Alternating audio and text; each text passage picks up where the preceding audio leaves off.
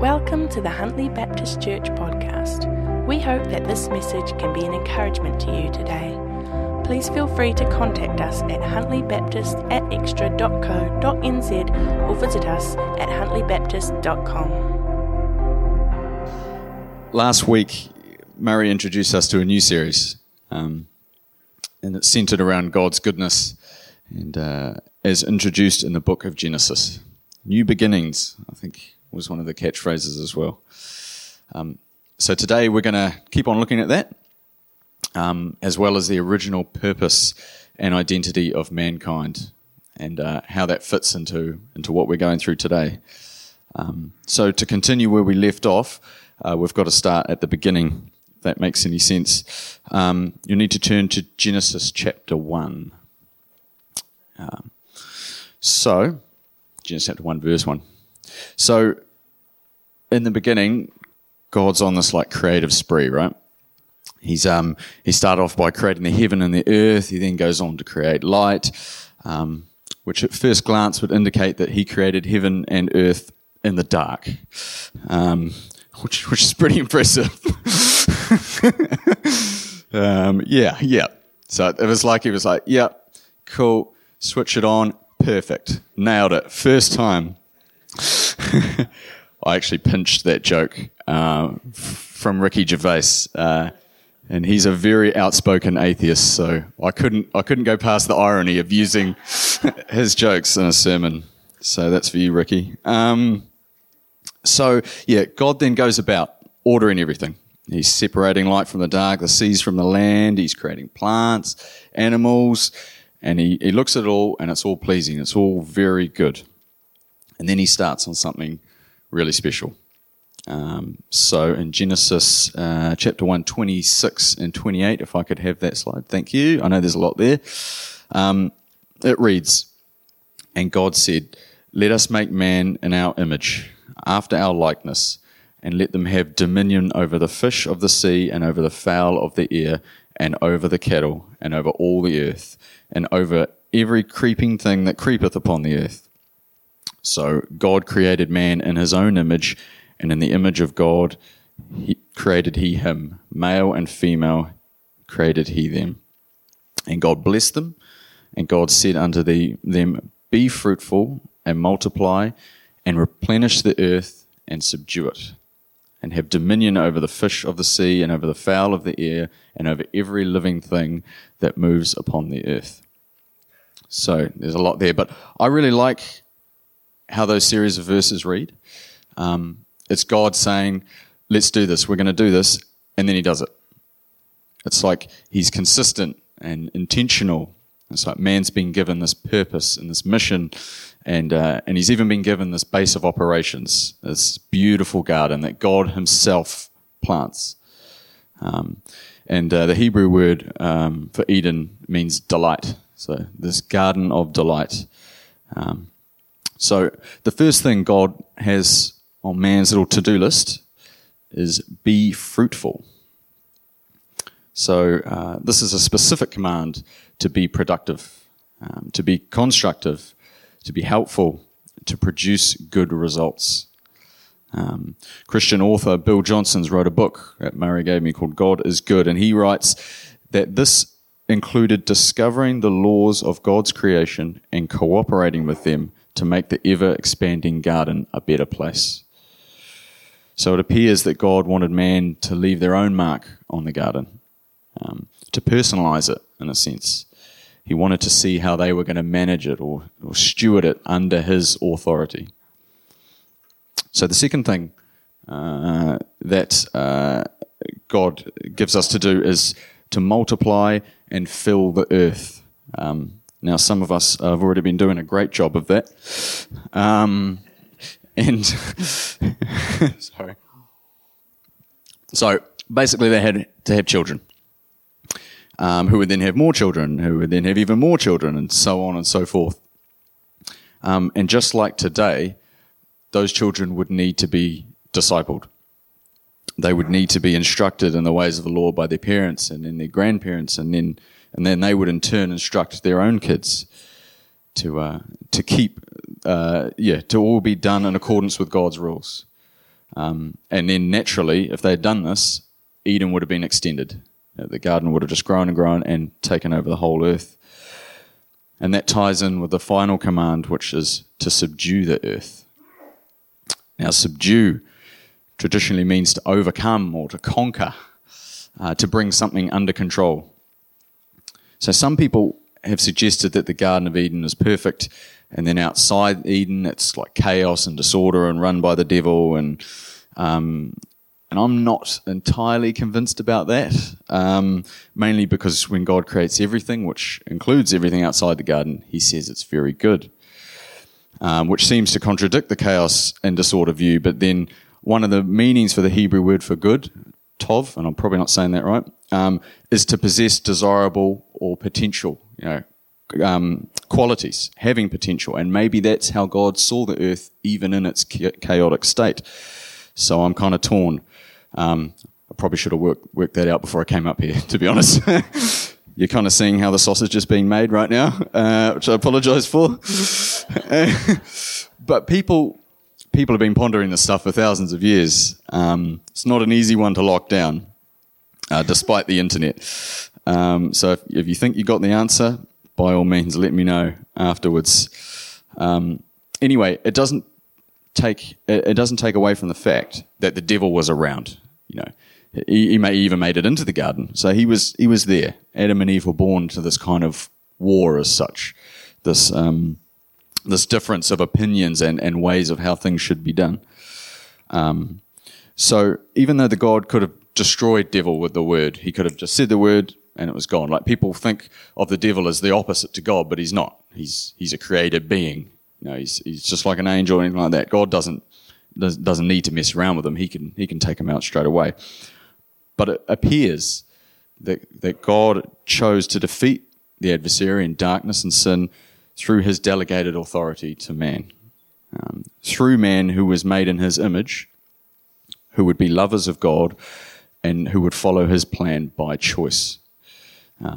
But man had to maintain control of creation and not let outside influences disrupt God's plan, which God's plan appeared to be humanity living in perfect harmony under one God, all working to glorify God through their stewardship and management of what God had created. Everyone serving out of love for God and all he'd made, and out of love for one another. Sounds pretty good, right? That's probably why God set it up like that. But as Murray led in last week, doesn't work out like that. Man slips up. He trusts in his own interpretation of good and evil, and instead of becoming like God when he eats the fruit, he actually becomes more like who he listened to, the devil. A wise friend of mine told me recently that when you take responsibility, you receive ownership. Responsibility meaning to take authority or control, to become accountable for something. Adam, unfortunately, does the opposite of this. When God comes and confronts him and says, what's happened here? He blames God. He blames God for giving him Eve, and then Eve turns around and blames the serpent. They didn't take responsibility. And they lost ownership. They lost dominion and the authority that God had originally given them over creation. So taking responsibility is something that I've actually struggled with for a long time. I've always had a great long list of reasons why I couldn't do something, or a long list of reasons why something I had done that other people might look at and go, oh, that's not too favourable. I'd say, no, it's okay because blah, blah, blah, blah, blah. So some of you might remember I talked a little while back about my workplace and about my lack of enthusiasm for working there, about how I pretty much considered all my workmates beyond saving. I was praying quite desperately for God to take me somewhere else. I wanted to work in a Christian workplace, like a CAP or a Gavin's or somewhere like that I'd be around people, like-minded people. And I felt like I got the response that the problem didn't lie with them, it didn't lie with my workmates, it lied with me. I was lacking in my responsibility to be a witness, to genuinely care for these people around me and their salvation. So you might remember I made a conscious effort to start taking ownership of my role. So I tried every day to apply myself to the best of my abilities to try and be productive, fruitful, and just joyful. What I didn't mention, and I was going to have the book, but as I started a prayer list. So I listed every name of every employee on that company and even some that had left. And I try even now my best every day to say each name and pray for their salvation. There are days when I don't, so it's not like I'm this perfect person. There are days when I don't. When I got home late from a Wren collective with Murray and Jenny, I just went to bed. I thought about it and then I went to bed. So there's a name at the top of this list. And looking back, I don't remember putting it there intentionally, but when I look back, he is the most outspoken critic of Christianity in the whole office. He kind of embodies everything I thought was worldly about my workplace. So 2 weeks ago, I'm in my office talking to someone, and he busts just straight in, and proceeds to tell me about this dream he had of him dying and going to heaven, and about being the Bible was being spoken over him. He was shaken, and this is a confident guy. So I'm now in this position where I can witness to him, and he has an open heart. You know, he's spoken to him, and he doesn't just think it's a stupid thing anymore. He's had an experience of it.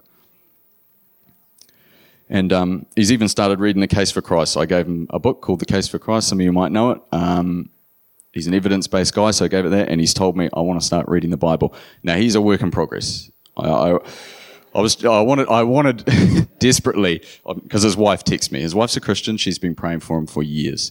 And I was hoping that I'd get a... hold on. No, I don't have an update. Sorry. I was hoping I'd have an update before here, just to really punch it home. But we'll keep working on that. And I know that when he submits to God, everyone else in the whole company is going to take notice, because he's this guy who's been so outspoken in the past. So he's a tool, all right. I believe in that. And I'm not saying it's my prayers specifically, but you know what I'm getting at. God is good, and he listens. But you don't need to take my word for it.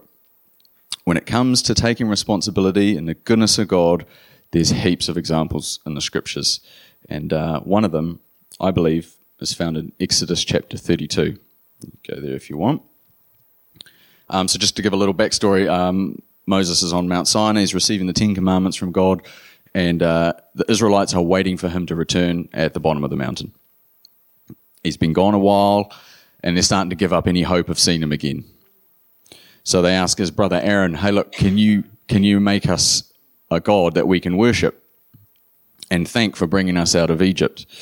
And Aaron, for some reason, says yes. And he makes them a golden calf to worship in the meantime.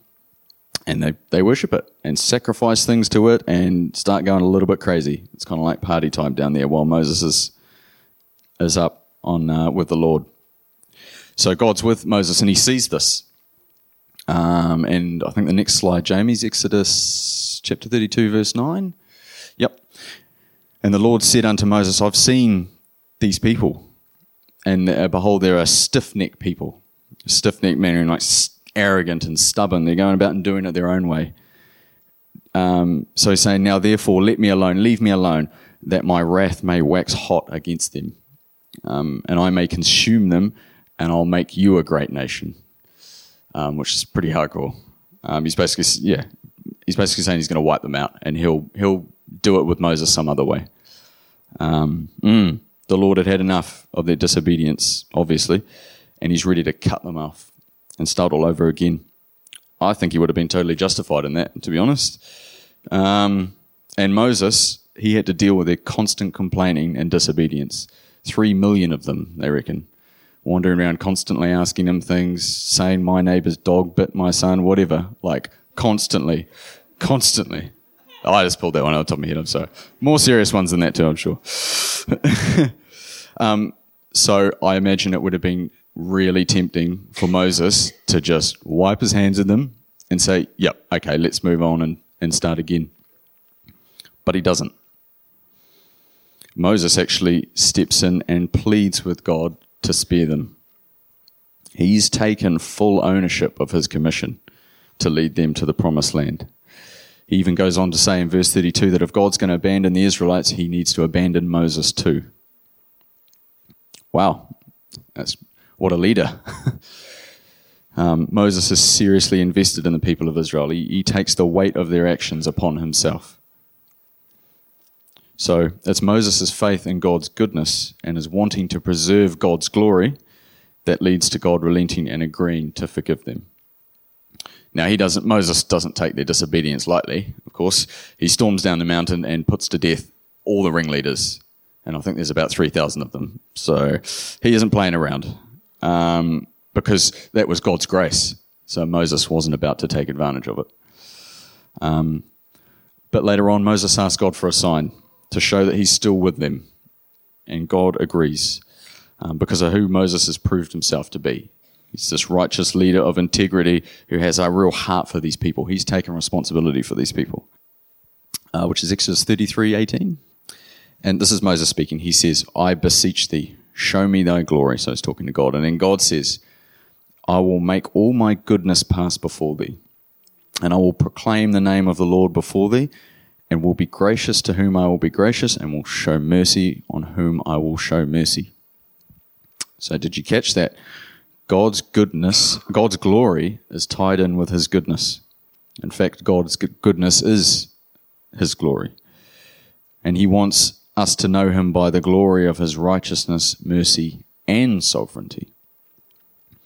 God goes on to hide Moses in this crack in the rock and covers him with his hand while he passes by Moses. The Lord's so holy and righteous and full of light that Moses would have probably been consumed or burnt up, vaporized if he'd been exposed to him directly. So a question for you all, what do you think the crack in the rock represents? I'm looking for a Sunday school answer here. I was hoping Daniel would be here because I was sure he was going to get it. Bam. I don't have anything for you. What about the hand of God? Can you do 2 for 2, Luca? What about the hand of God? Yes, that's not good. Not what I'm looking for. No one? Guidance, yeah, in a way. The Holy Spirit. So Paul says in 1 Corinthians verse 10 that Christ is the rock. And the Holy Spirit is specifically mentioned as the hand of God in Ezekiel a couple of times, actually. So through Jesus and the Holy Spirit, we're able to see and bear witness to God's goodness. His glory through his plan of redemption by sending Jesus to bear the consequences of our sin. A plan that he put in place actually as soon as Adam and Eve sinned. Genesis 3:15, I don't have a slide for that, but he puts it in place straight away. He tells the serpent, this is what's going to happen. Jesus took ownership of our sins. He took all the blame, the guilt, the fault, the responsibility, and paid for it all by dying on the cross. Jesus gave his disciples and us a commission in Matthew 28:16-20. If I can bring that one up, please, Jamie. Thank you. I gave Jamie about, 17 seconds notice that I had a slideshow, so thank you for doing this. And Jesus came and spoke unto them, saying, all power is given to me in heaven and earth. Go therefore and teach all nations, baptizing them in the name of the Father and of the Son and of the Holy Ghost, teaching them to observe all things whatsoever I have commanded you, and lo, I am with you always, even until the end of the world. In the beginning, Adam and Eve were seeking to be like God. So they ate from the tree of the knowledge of good and evil, and they experienced evil. It led to spiritual and ultimately physical death for them. But we are brought to life through the knowledge and acceptance of Jesus Christ as our Lord and Saviour. This knowledge and acceptance leads to the beginning of spiritual life. So both Colossians 3 and Ephesians 4 refer to us putting on the new man and the new woman, our new self in Christ. So, what are we supposed to take away from all this? I did have to seek some help from the king of sermon lists, Murray Henderson, and this is what he had to offer, which I thought was really good. If we can go to the next slide, Jamie. Yep. We are too, in our walk, reflect him and his nature. When we proclaim God's goodness, we bring him honor and glory. By us choosing to live by God's standards, we reflect and highlight him to the rest of the world. We're transformed by the renewing of our minds, and his light can't help but shine through us. James 1:17 says that God is the source of all good things, and his nature never changes. I've been to a Christian counselor a couple of times. Some of you might know him. His name's Alan Davey, and he always says this: the quest of our life is to regain the image that we were created in. I quite like that. So the next slide, please, Jamie. We are to co-labor with him. So as per the commission in the Garden of Eden and the subsequent commission from Jesus to his disciples, we are to be productive, fruitful in all manners of the expansion of God's kingdom. Paul says in 1 Corinthians that we can plant, but it's the Lord that gives the increase. But that means we've got to plant. That requires that we do some of the work. God will always keep his promises, but he's under no obligation to fulfill our potential. That's really up to us. Adam and Eve were given a huge assignment, which depended on their relationship with God, not only on their gifts and talents. Their authority was based entirely on being under the authority of Almighty God. So remember that God used people like Gideon, I spoke about him before, who was afraid of his own shadow, and David, whose own father didn't even believe in him. So he can use any one of us. Californian author and pastor Chris Volaton, I should have just said Chris, says, when you're in submission to his being God's primary mission, you become commissioned. So the third one, if we can get that, cool. Agents of change. So according to Jesus, we are to make disciples of all nations. And in that very act, I believe the adversary will be subdued. It's very important to me, and I'm assuming everyone that comes up here and speaks, that I bring to you all here this morning, and whoever's listening on the podcast, the word that the Lord wants me to bring. So over my preparation time, I felt that I got two specific things to finish with. And the first one is responsibility. I know I've already touched on it a couple of times, but I want to say I feel like that's something the church in general really struggles with. I know I do, so there must be other people out there like me. I think it's easy for us to put all the blame, on our various undesirable circumstances, whether we put the blame on God or others. It seems we struggle to fully take it upon ourselves to change the environment around us. We might notice a need or a lack or an opportunity to do something and figure that someone else will take care of it, someone more qualified. For example, if you think the preaching here stinks, Juliet's going to beat you up. No, I'm just kidding. If you think the preaching here stinks, and the right word isn't being delivered every Sunday, then pray for those who do preach. Fast for us too. Intercede for God on our behalf and commit to seeing the change that you believe God is wanting. Hey, you might even be called to preach yourself. And this can apply to anything. Workplaces, people's health, marriages, maybe even a town voted the worst in the country. Now hear me right, I'm not saying all this needs to be done in our own strength. Like Murray said last week, it's a heart thing. It's a commitment thing. It's a declaration to the Lord that we want what he wants and that we're willing to take responsibility and ownership and play our part. I believe that's the kind of attitude that gets his attention. And how could it not? But I also think it always needs to start with prayer. Moses constantly talked with God, and we can too, whenever and wherever we want. The plan of action needs to come from him, not from our own agenda. So just to finish, Juliet and I were walking to Orakawa Bay, I believe it. If you pull up the next slide, Jeremy. Looks like that. So it's a walking track off Waihi Beach. I'm sure some of you have done it before. It takes about 40 minutes one way. Anyways, about halfway. Yeah, it is hard to come back. Anyways, about halfway we go past this couple and they're resting on a small bridge. A younger lady and an older gentleman, and they look absolutely knackered. It was a really hot day. We're kind of like, hey, how are you going? And they're like, how much further? Like, that was the first words out of their mouth. And we're like, oh, yeah, it's not too far. Like, you're kind of about halfway. Just keep on going, a couple of hills. Just take it slow. So we left them and we carried on. We reached the bay, and as you can see, it looks like that. What you can't see is it's got heaps of pahutakawas. They're like 400 years old, apparently. And they line the whole beach, and they give like a third of the beach shade. So you don't even need umbrellas. You can just chill in the shade, on the sand. And every time we've been there, there's only been a couple of other people on the whole beach. But the whole time I couldn't get these people we'd passed out of my head. We didn't stay long. We couldn't bring our lunch. Rookie mistake. Anyway, don't go down that path. And as we walked back, I was desperate to see them along the way.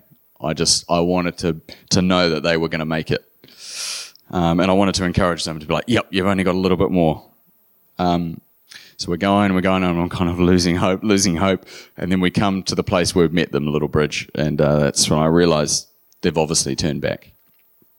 And I know it might sound a bit strange, but I was gutted. I so badly wanted them to see the bay and to enjoy the fruits of all that hot labour. And I asked the Lord, I said, did we say the wrong thing to these people?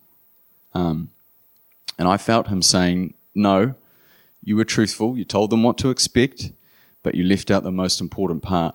You didn't tell them how beautiful their destination was. How worthy it was of all their efforts. You didn't sell them the vision. I think it's easy to get caught up with wanting to change the world, but Jesus already did that.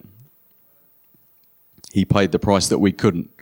And the next slide, I'm sure you all know it.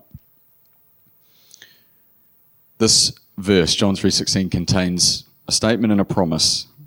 For God so loved the world that he gave his only begotten Son, that whosoever believeth in him should not perish, but have everlasting life. We have a responsibility to advertise this as much as we can, wherever we can, and to whoever we can.